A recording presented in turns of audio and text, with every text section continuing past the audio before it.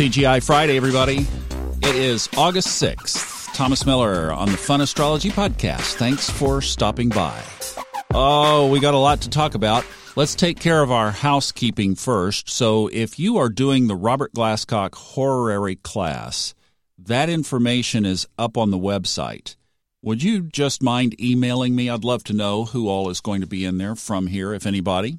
And then I saw yesterday that Robert Glasscock is also doing Solar Arc Practicum. This is really what he's famous for. So Kepler College, Robert Glasscock, a couple of classes coming up that are just really great instructional classes, if you would like. Now, speaking of instructional classes, tomorrow, Stephanie will be back. We're going to be talking medical astrology and the moon in Gemini. So that will be our regular podcast tomorrow. Now, I am going to go ahead and open the Fun Astrology 101 course on Sunday.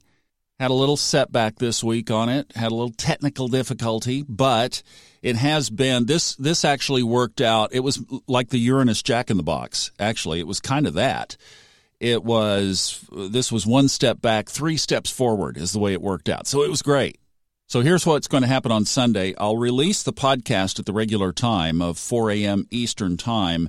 The course itself will start selling at, I think it's 9:52. I'm going to do it right on the new moon.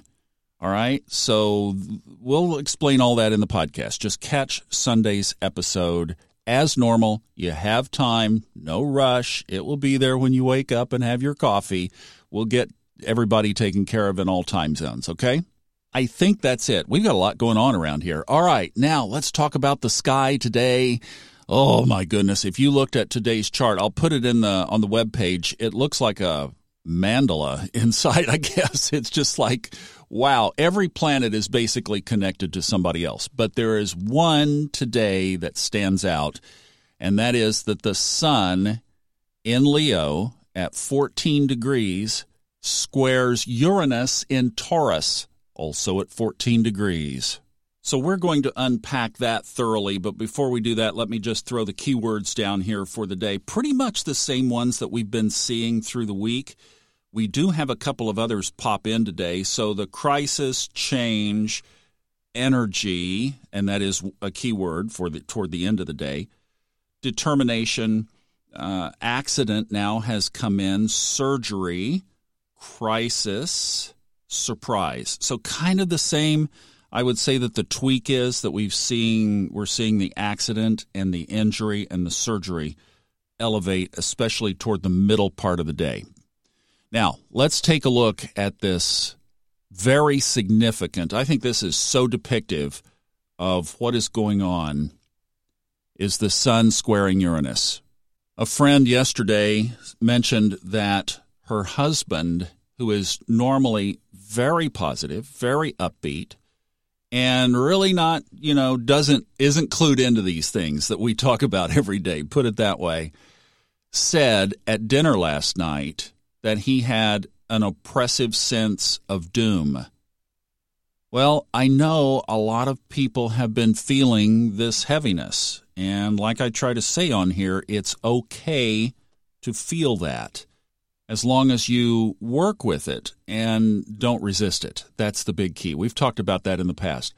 But today, with the sun squaring Uranus, we get both sides of this equation in one capsulated aspect. Because on the positive side of the sun squaring Uranus, even though it's a square aspect, that can lead to the self-autonomy, that independence factor, that almost release of shackles, right? I mean, the square could dissolve old things that are holding you back. So you could get this whole new perspective on your direction and your course. Leo, shining, the sun. Also Uranus. What's Uranus all about? Technology. Also creativity, especially from a sense of technological aspect. And I know you might not even like your technology. You might barely exist with a phone. But I'm just saying there are always new technologies coming to us, whether it's involving computer chips or just learning new skills. Another thing that's positive about this is that you could find new ways of shining out into the world, because Uranus, ruling Aquarius, and the 11th house is all about society, groups of people, large groups of people. So you could even, this aspect might trigger for you the idea of being a way shower, somebody who points to solutions, not to problems. Now, we can't look at this, obviously, without looking at the other side. And with everything that's going on in the world right now, it could be on the shadow side of this square between the Sun in Leo and Uranus in Taurus. We could be looking at simply authoritarian constriction. I mean, I know right now there are a lot of healthcare workers who are wondering what the next 60 days are going to unfold as far as their employment. That's a huge amount of stress. What we haven't seen yet, at least in the United States, is that rebellion. But boy, there is an aspect that could come from this as well. Societal uproar, societal upheaval. Another shadow side of this could be impatience. Just imagine being pushed to the edge and, like Popeye used to say, I can't stand it no more, and get your spinach out. There could also be, I think, within this, a push toward self-expression that ends up not being able to be pushed forward, not being able to move forward. So we see both sides here of this at a time in our world where the tension is seemingly sitting right on that dividing line, isn't it?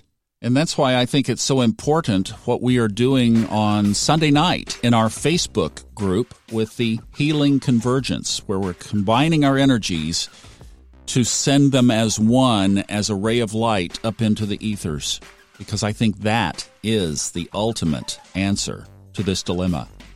So if you're not part of our Facebook group, we would invite you to join us. It's Facebook. Just look up the Subconscious Mind Mastery Podcast listeners and join in. Answer the questions, please, and we will see you Sunday evening for our second Healing Convergence meditation.